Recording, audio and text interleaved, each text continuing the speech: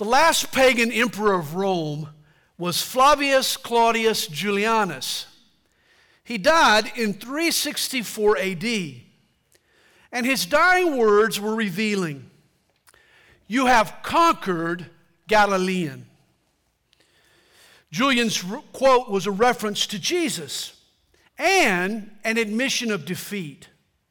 For the emperor realized that in just 300 years, Christianity had overwhelmed paganism and had prevailed as the leading religion of the empire.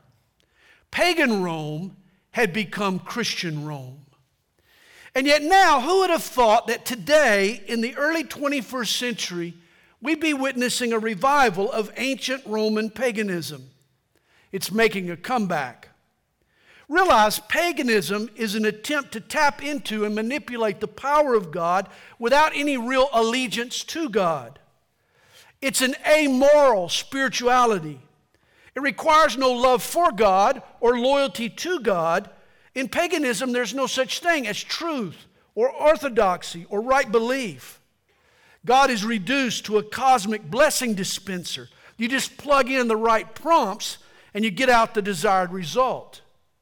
Today, paganism goes by other titles like the New Age or New Spirituality or Postmodern Spirituality. It claims various spiritual techniques for self-betterment like meditation and good karma and centered breathing and positivity and astrology and crystals and visualization and on it goes. Paganism promises an esoteric or divine knowledge apart from the Bible and from Christianity. And yet remember the wise words of King Solomon in Ecclesiastes chapter 1, verse 9. There is nothing new under the sun.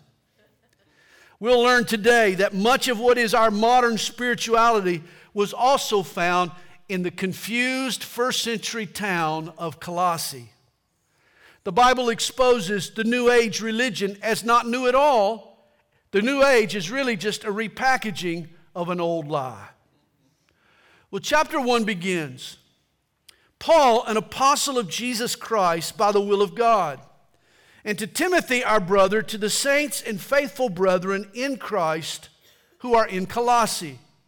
Grace to you and peace from God our Father and the Lord Jesus Christ. Colossae was a small Greek village in what is today western Turkey.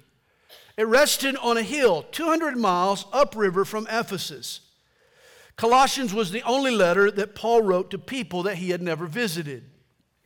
The church in Colossae was probably a byproduct of Paul's ministry in Ephesus. One of the converts was a man from Colossae named Epaphras. After he became a Christian, Epaphras went home to start a church in his town.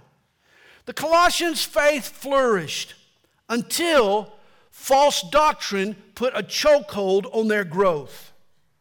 Pastor Epaphras, himself a new Christian, realized he needed help. And so he traveled 1,000 miles to Rome to consult with the Apostle Paul.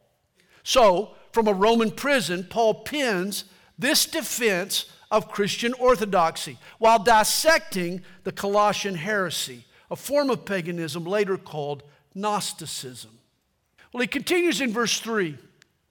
We give thanks to the God and Father of our Lord Jesus Christ, praying always for you. And here is the greatest gift you can give someone: prayer.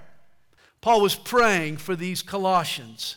He says, since we heard of your faith in Christ Jesus and of your love for all the saints, because of the hope which is laid up for you in heaven. Notice, faith, hope, love.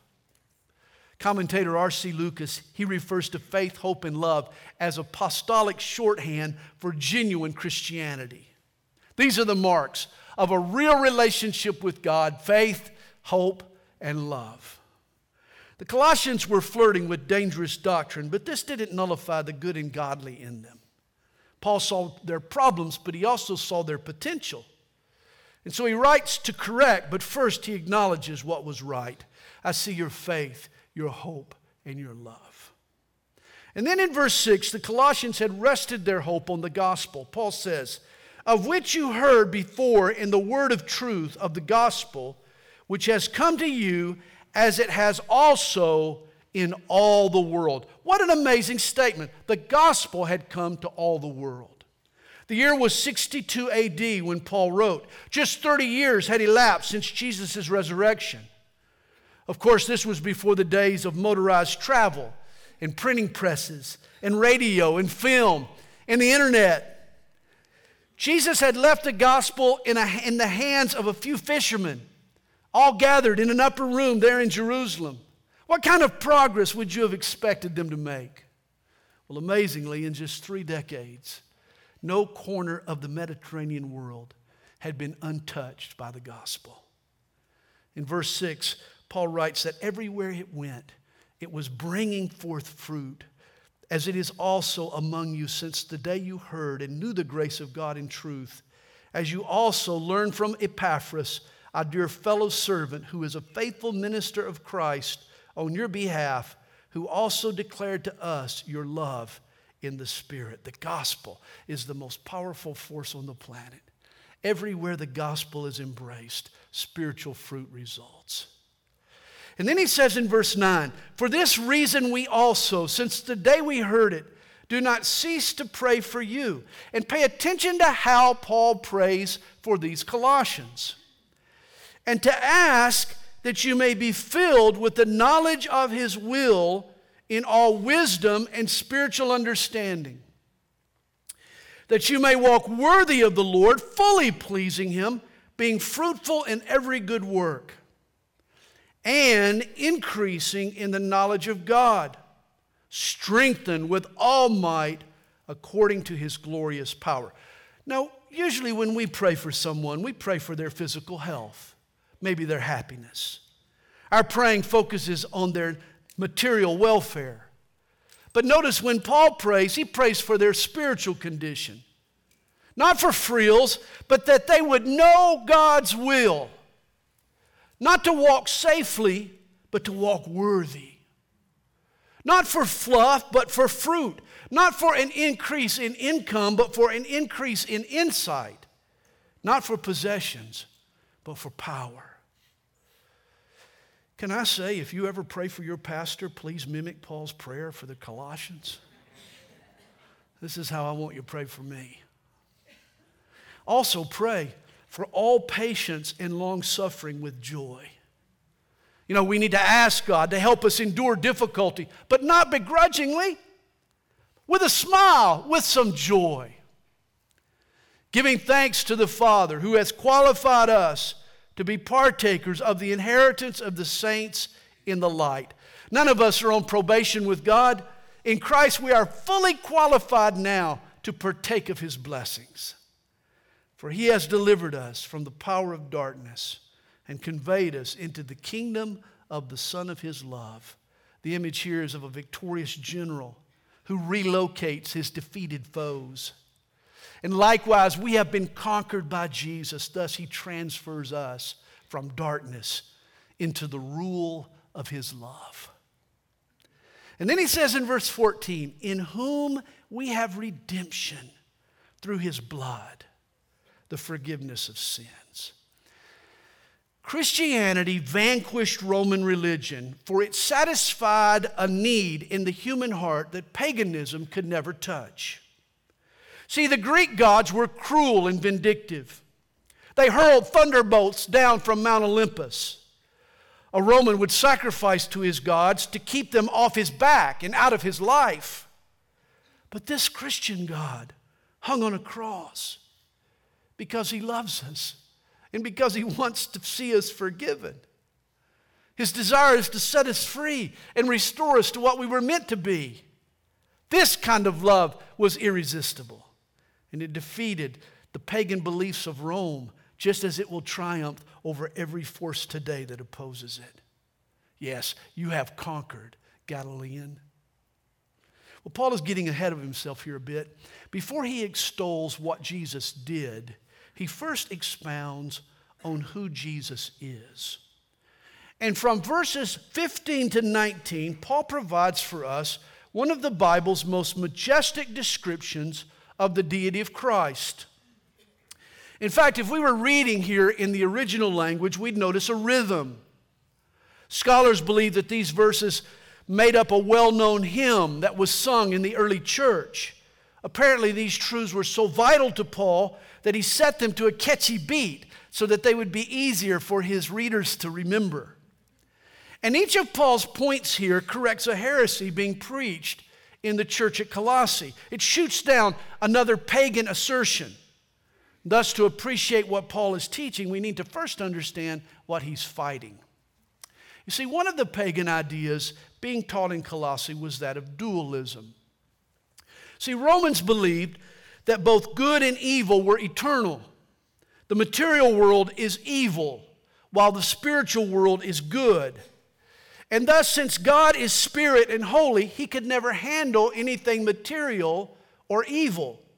And of course, this complicated his creation. Since the Creator couldn't touch anything tangible, he created by proxy, or so they taught. That God sent out emanations or personifications of himself to do the dirty work of creation.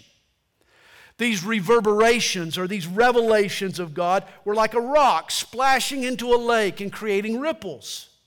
Each ripple was a little less divine than the one before it, until finally a ripple evolved that didn't even know God. It was completely evil, and thus it could create the world. The heretics in Colossae, they believed that the pleroma, as they called it, or the fullness of God, the divine essence, that which makes God God, had sort of been chopped up like a fine pepper and sprinkled out over the entire religious spectrum. This made Jesus just one of many emanations, along with other gods and other angels and gurus and holy men. The Colossians said that nothing was truly unique about Jesus of Nazareth. He was just one of many links to God. The heretics believed that God could be found anywhere in anything. Sounds like today's paganism, doesn't it? And because spirit is good and matter is evil, if Jesus was the Son of God, then he could never create the physical universe or inhabit a fleshly body. This is why the heretics oppose the humanity of Jesus. Realize no one living in the first century would have ever denied that Jesus lived. There was too much evidence to support his historicity, his actual existence. But they said that Jesus came as a ghost or as a phantom. They concocted fanciful tales of Jesus walking on the beach but leaving no footprints, that he didn't actually inhabit a fleshly human body. Of course, John addressed those lies when he wrote 1 John chapter 1, verse 1, that which was from the beginning, which we have seen with our eyes, which we have looked upon, and our hands have handled concerning the word of life. Jesus did come in human flesh. John touched him, he said. Later, John directly joins Paul in refuting the heresy that was infecting Colossae. He says, every spirit that does not confess that Jesus Christ has come in the flesh is not of God. And we can see where this heresy was going. For if Jesus didn't come in flesh and blood, he couldn't have been crucified. And thus the false teachers in Colossae had denied the role of the cross in salvation. This is why Paul wrote in verse 14 of redemption through his blood. Rather than salvation by the cross of God's only Son, the heretics in Colossae, they believed that salvation came through spiritual enlightenment, or through gnosis, the Greek word for knowledge. They taught that a person needed the hidden knowledge of God's many emanations. In later years, the Colossian lie grew into a heretical system called Gnosticism. Jesus was not the end-all revelation of God, but merely a starting point in a person's quest for spiritual discovery. They rejected Jesus as Lord. Like neo-pagans today, the Colossians and then later the Gnostics were looking for God in all the wrong places. And so in verse 15, Paul counters the falsehood that he's hearing about in Colossae with a magnificent portrait of the truth about Jesus. He begins, Jesus is the image of the invisible God. The term image here means exact representation. Not just alike in form, but also in substance. See, a stone statue is similar in shape to its human subject, but stone isn't flesh, is it? The two objects are not comprised of the same stuff. Likewise, Jesus was not only God's look-alike, he was of the same substance as the Father, Paul is saying. What God is, Jesus is. Jesus is fully God, his exact representation. And he is the firstborn over all creation. Later, the chief Gnostic theologian would be a heretic named Arius. In the 3rd century, Arius used this verse to infer that Jesus was a created being and not truly divine. Arius said Jesus was firstborn. Thus, to be born meant he was created. And if created, he couldn't be the creator. And if not the creator, then he wasn't God. Today's Jehovah's Witnesses echo this Arian heresy. But the early church fathers at the Council of Nicaea, headed by Athanasius, corrected this false doctrine. Athanasius explained that the term firstborn referred more to status than to birth order. Exodus chapter 4 verse 22 called Jacob the firstborn, even though he was born after Esau. In Jeremiah 31 verse 9, Ephraim is firstborn over his older brother Manasseh. Biblically speaking, firstborn wasn't a reference to birth order, it was a reference to title and authority and preeminence. Thus, as firstborn over all creation, Jesus is not part of God's creation, but he is over it all. Jesus occupies first position. In NASCAR terms, Jesus sits on the pole, man. Jesus is the CEO of all God's creation. Verse 16, for by him all things were created that are in heaven and that are on earth, visible and invisible, whether thrones or dominions or principalities or powers. What we can see through either microscope or telescope was created by Jesus Christ. As one theologian puts it, there is not a square inch of creation about which Jesus does not cry out, "This belongs to me." And I love the next line. All things were created through him and for him. Have you ever wondered why you were created? Why do I exist? Well, here we're told we were created through Jesus and for Jesus. You know, if I drove my truck into the ocean, I wouldn't get very far because my truck was not made for underwater travel. If I drove my truck off a cliff, I would crash, for my truck was not made for in-air flight. But on the freeway, my truck does just fine because that's what it was designed to do. And likewise, you were not designed to simply work and play and party and earn and spend and save and sex and sleep and eat and toil and try and sweat and cry and eventually die. You were designed for more. You were created for Jesus. And you will never know real fulfillment apart from a relationship with him. Never.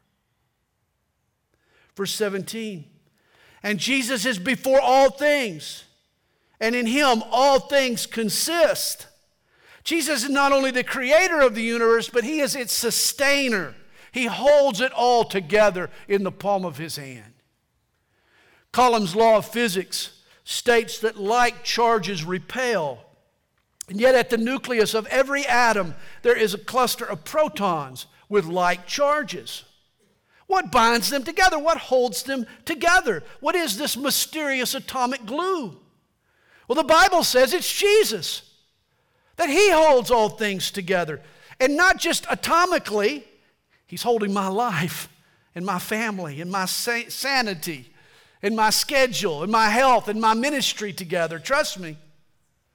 2 Peter 3 verse 10 tells us that one day the elements will melt with fervent heat. I believe in the future the sustainer, Jesus, is just going to release his grip. And the entire physical universe is going to vaporize. And it will usher in a new heaven and a new earth. And so, Jesus is the head of the body, the church. Who is the head of Calvary Chapel Stone Mountain? Not the pastor. Not the elders. Not the congregation. Not even the church secretary, mind you. Jesus is our CEO. And why wouldn't we want him to be? I'm a human with clay feet. He's God. I can't get grass to grow in my front yard. He is the creator. I get tired walking up a steep hill. He sustains all things. Jesus is the head of our church, and aren't we glad? Who is the beginning, the firstborn from the dead. In the Bible, numerous people were miraculously raised from the dead, but Jesus is the only person resurrected never to die again. He has overcome death. That in all things, Jesus may have the preeminence. Add it all up, and Jesus isn't a ripple from the original splash. He is the big splash. Jesus is the rock. And he needs to be treated as such. Stop playing games with Jesus. Stop toying around with the Son of God, my word. Look on the top shelf of your life. And if there's anything other than Jesus there, knock it off, man. It's where he alone belongs. Clear off that top shelf and make certain nothing is crowding out or rivaling your loyalty to Jesus. Jesus isn't just a slice of the pizza we call life. Jesus is the cheese that covers all of the pizza. Like I like to say, Jesus is the big cheese. Verse 19, for it pleased the Father that in him all the fullness should dwell. That word fullness, again, it's the Greek term pleroma. The heretics taught that the fullness or the essence of God had been sprinkled out over all of creation. But Paul says, no, it's found in one place. In fact, one person, Jesus Christ. Jesus is the sum total of all that is God. The knowledge of God isn't scattered about, it's in Christ. And by him to reconcile all things to himself. By him, whether things on earth or things in heaven, having made peace through the blood of his cross. Verse 21. And you who once were alienated and enemies in your mind by wicked works, yet now he has reconciled in the body of his flesh through death. As I explained, Greek dualism rejected the idea of God assuming human flesh.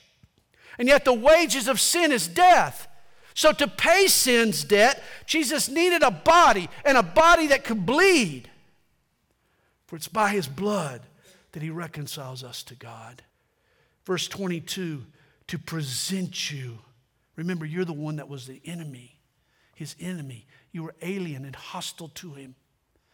And yet he bore shame and pain so that he could now present you holy and blameless and above reproach in his sight. Jesus suffered shame so that he could present you to God holy and blameless. How amazing is that? If, and yes, there is an if. According to verse 23, our salvation is conditional. It's if indeed you continue in the faith. What is God's requirement for us to be saved? It's not just faith. We're to continue in that faith. See, faith is not a one-time profession. It's an attitude in which I persist. This verse and others like it teach that saving faith isn't just a faith that believes once and then expires. It's a faith that keeps on believing. True faith perseveres. Believers continue in their faith, grounded and steadfast, and are not moved away from the hope of the gospel which you heard, which was preached to every creature under heaven, of which I, Paul, became a minister. And then he says in verse 24, I now rejoice in my sufferings for you, and fill up in my flesh what is lacking in the afflictions of Christ, for the sake of his body, which is the church. Now here's a hotly debated verse. Roman Catholics use verse 24 to foster the idea of purgatory. That in purgatory we suffer for sins done in this life to purify ourselves for heaven. Meaning that the cross of Christ isn't sufficient alone for our salvation. Thus we have to fill up what is lacking in the afflictions of Christ. And yet this is surely not the proper interpretation. For on the cross, what did Jesus say? He said of his sufferings and of our salvation, it is finished.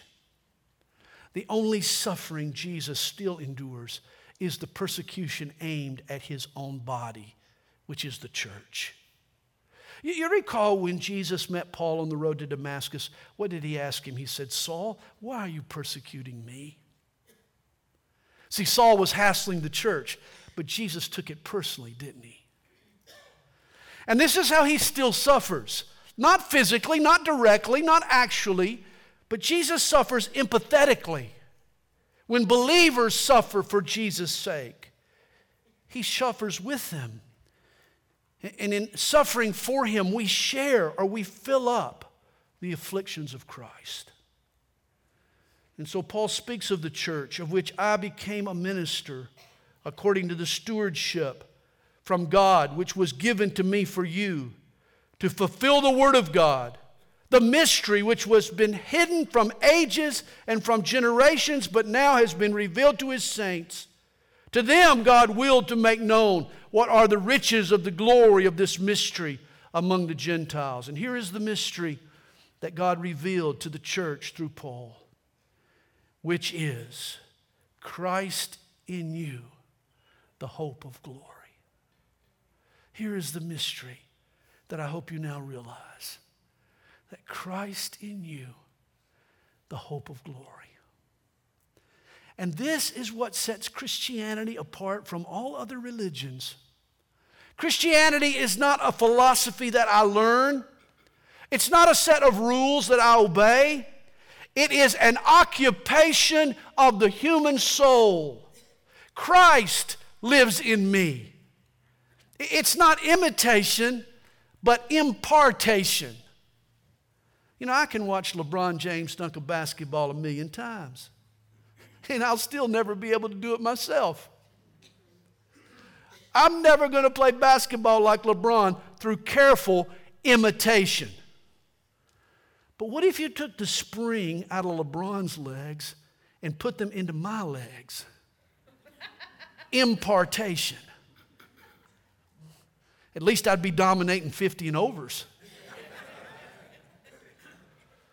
And likewise, it's impossible for me to consistently live the Christian life by simple imitation. If I don't have it in me, friend, I'm not going to consistently live it out. Neither are you. Christianity is more than imitation. It's Christ in me. That's the hope of glory. Paul adds in verse 28, him we preach, warning every man and teaching every man in all wisdom, that we may present every man perfect in Christ Jesus. The term perfect means mature. Paul isn't saying that we'll be flawless, but we can grow up. We can lay aside deception, and we can walk in truth. This was Paul's goal for the Colossians. He says, to this end I also labor, striving according to his working, which works in me mightily. And then he says in chapter 2, for I want you to know what a great conflict I have for you and those in Laodicea, and for as many as have not seen my face in the flesh. In other words, Paul had never met these readers personally. He's writing here to believers in sister cities. Colossae and Laodicea were both in close proximity, right down the road from each other, and he's assuming that they're going to share this one letter amongst each other. He hopes that their hearts may be encouraged, being knit together in love and attaining to all riches of the full assurance of understanding, to the knowledge of the mystery of God, both of the Father and of Christ, in whom are hidden all the treasures of wisdom and knowledge. Again, the heretics in Colossae claim that they were the secret keepers of God's mysteries. But Paul says that the riches and wisdom of God are found not in some elite group, but in Christ. In whom? In Christ are hidden all the treasures. I remember reading the story of a tycoon, William Randolph Hearst. He was an art connoisseur with a vast collection of paintings. One day, thumbing through a magazine, he saw an exquisite masterpiece. He coveted it. He sent out his aide, armed with millions of dollars, to purchase this painting and to add it to his collection. Well, after an extensive search, his aide returned with the painting. Hearst asked him, he said, "Wow, how much did it cost us?" His aide replied, "Nothing. We found it in our warehouse." He had possessed the painting all along, but had no idea. And so it is with many believers. In Christ, we have all God's riches and wisdom. Friends, we are complete in Christ. Yet we listen to false teachers who tell us the opposite, make us feel deficient. Verse 4, he says, "Now this I say, lest anyone should deceive you with persuasive words." Have you been deceived by persuasive words? You know, deceivers use big terms. They use sophisticated arguments that sound impressive. Don't be gullible. Lofty language doesn't make it true. Years ago, a junior higher won first prize at a science fair by showing how conditioned people are to believe anything labeled science.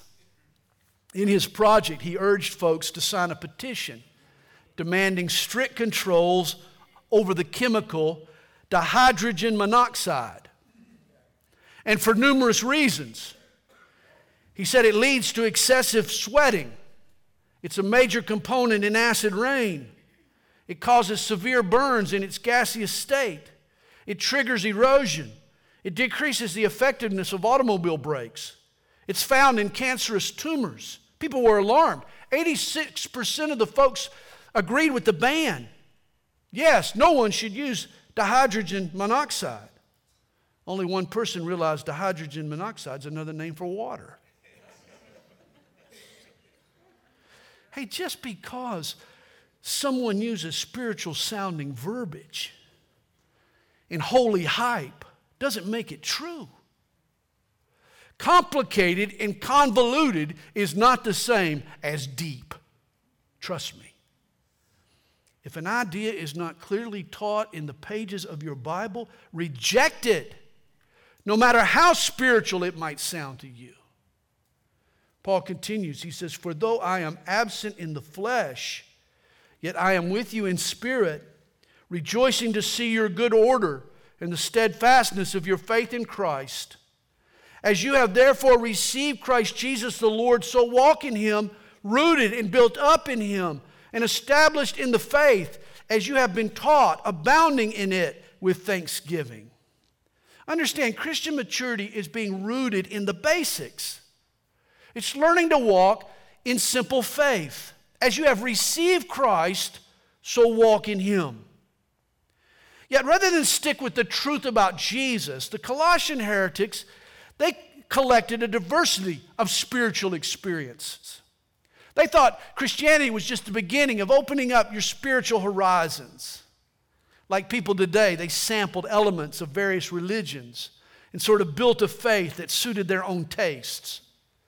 Theirs was a cafeteria faith, a buffet religion. Rather than possess a pure faith, they arrogantly created an eclectic faith. They concocted their own spiritual smorgasbord of different things that they liked. It included some Eastern mysticism and some Jewish legalism and a little Roman asceticism. See, they felt that they had outgrown Christianity. And there are people like that today. And yet Paul writes, verse 8, "Beware lest anyone cheat you through philosophy and empty deceit, according to the tradition of men, according to the basic principles of the world, and not according to Christ." See, this new spirituality originating in Colossae was steering believers away from simple faith in Christ. And in doing so, it was cheating them out of a real relationship with God. Don't let anybody cheat you. Hey, I've been a Christian now for over 45 years, and the deepest truth I have ever learned is Jesus loves me, this I know, for the Bible tells me so. That's right. It's a lie to think you have to go beyond Christ to grasp God's wisdom and treasure. Any ritual or philosophy or tradition or spirituality that exalts itself above Jesus is a ripoff from Satan. For in Him, Paul says, in Christ dwells all the fullness of the Godhead bodily. And you are complete in Him, who is the head of all principality and power. Rather than sprinkling out the pleroma, the essence of God across creation, God put all the eggs of revelation in one basket. Paul says all of God is found in Christ. And if Christ is in you and you are in Christ, then you have all access to everything God through faith in Jesus Christ. You never have to go outside of Christ. You are complete in Him. So much so that no ritual, no good deed, no experience can add to that status. Now, the Colossians were non-Jews or Gentiles, but the false teachers were Jewish. And they majored on rules and rituals. Thus, legalism was part of their heretical mix, especially circumcision. In the Old Testament, God required His people, the Jews, to circumcise all males as a symbol of their commitment to Him. It's really interesting. At the primary physical pleasure center of a man's life, he bore a mark of loyalty to his God. This was God's wisdom. But the false teachers in Colossae were now making physical circumcision mandatory for Gentile believers. And Paul objects to this, verse 11. He says, "In Him you were also circumcised with the circumcision made without hands, by putting off the body of the sins of the flesh by the circumcision of Christ." Christians don't need to be physically marked, for there is a spiritual circumcision, Paul says. A circumcision made without hands occurs when Christ transforms our desires, when His Spirit cuts back our physical longings and instills in us the love of God. For Christians today, this gets illustrated in baptism. Paul writes in verse 12, "Buried with Him in baptism, in which you also were raised with Him through faith in the working of God, who raised Him from the dead." Baptism is now the symbol of what circumcision foreshadowed.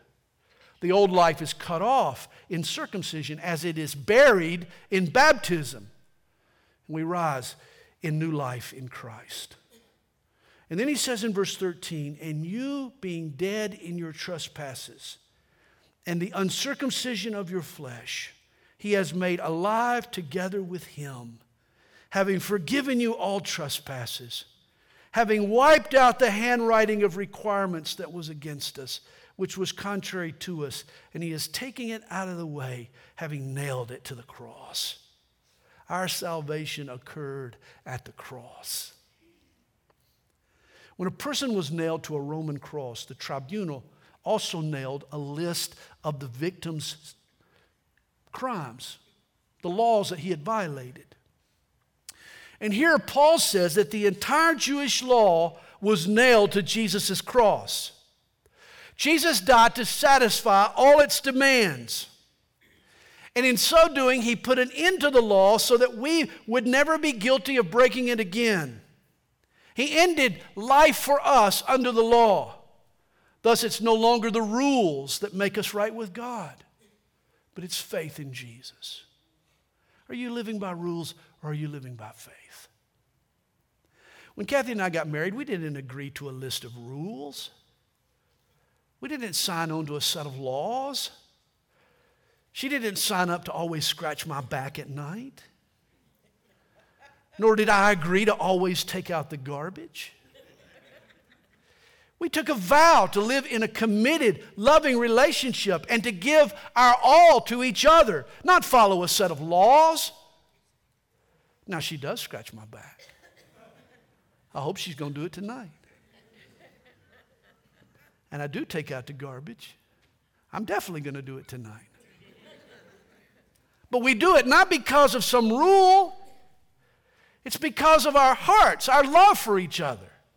And this is how God wants us to now live. Not by rules, but in a committed relationship with his son Jesus. See, a lot happened on the cross. Verse 15 also tells us. Having disarmed principalities and powers, he made a public spectacle of them, triumphing over them in it.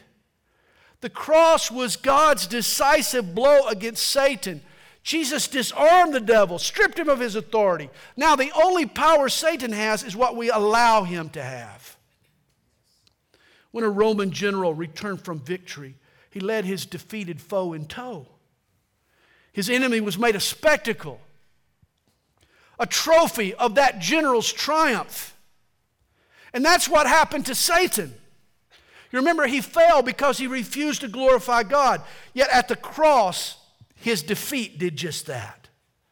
The cross glorified Jesus as supreme and as Lord over all. So put your faith in Jesus. Not in certain days and in different diets. Verse 16 says, so let no one judge you in food or in drink or regarding a festival or a new moon or Sabbath. And people will try. They'll say, if you don't keep this date, if you don't follow this diet, you're not pleasing to God. Seventh-day Adventists teach that if you don't worship on Saturday, the Jewish Sabbath, you're headed to hell. Paul says we should know better. What we eat and when we worship doesn't get us closer to God.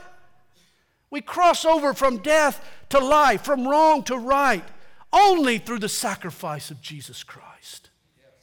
The feast days and diet of Judaism were pictures of the work of Christ, symbols that pointed us to the Messiah. In verse 17, Paul refers to them as a shadow of things to come, but the substance is of Christ. You know, when I finally get home after a long trip, I don't hug and kiss Kathy's shadow. I hug the real thing, man. I snuggle up with the real deal. If I only hugged Kathy's shadow, you'd think I was a shady person.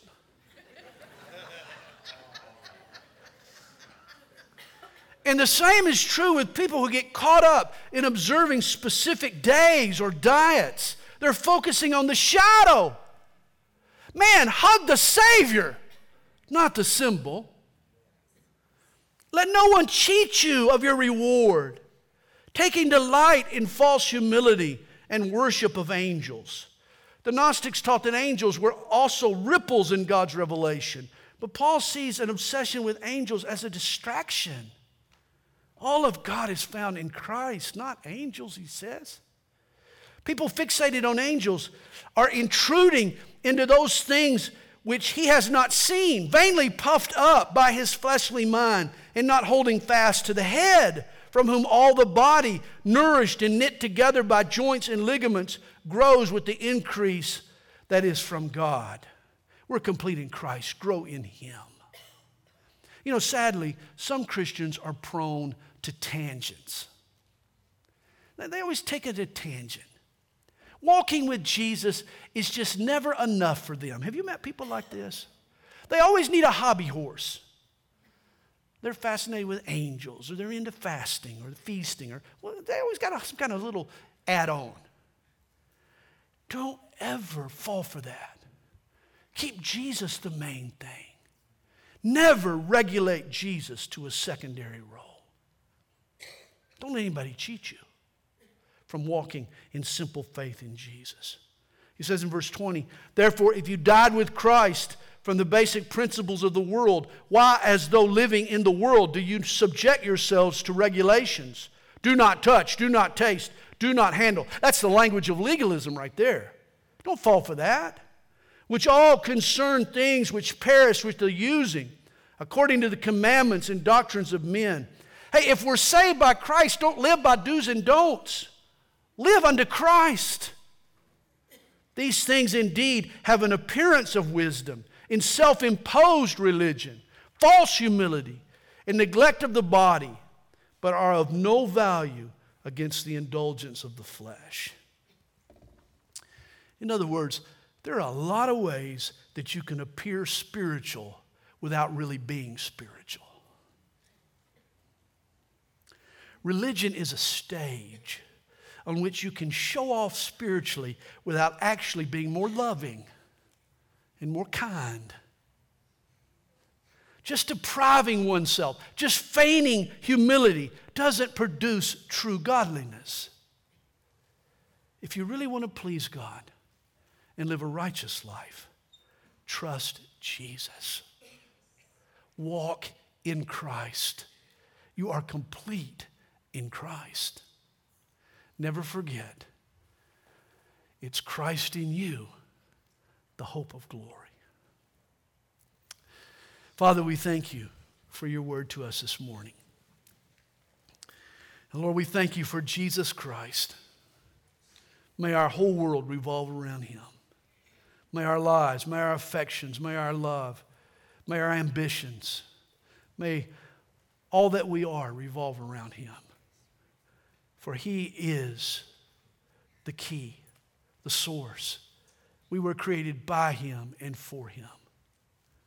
And so, Lord, I pray, our simple prayer, everyone here, our simple prayer is help us walk closer to Jesus. We love you, Lord. Fill our hearts to overflowing this morning. And Lord, if there's someone here who doesn't know you, doesn't know Jesus, Lord, I pray that they'd come to know him today. In Jesus' name we pray. Amen.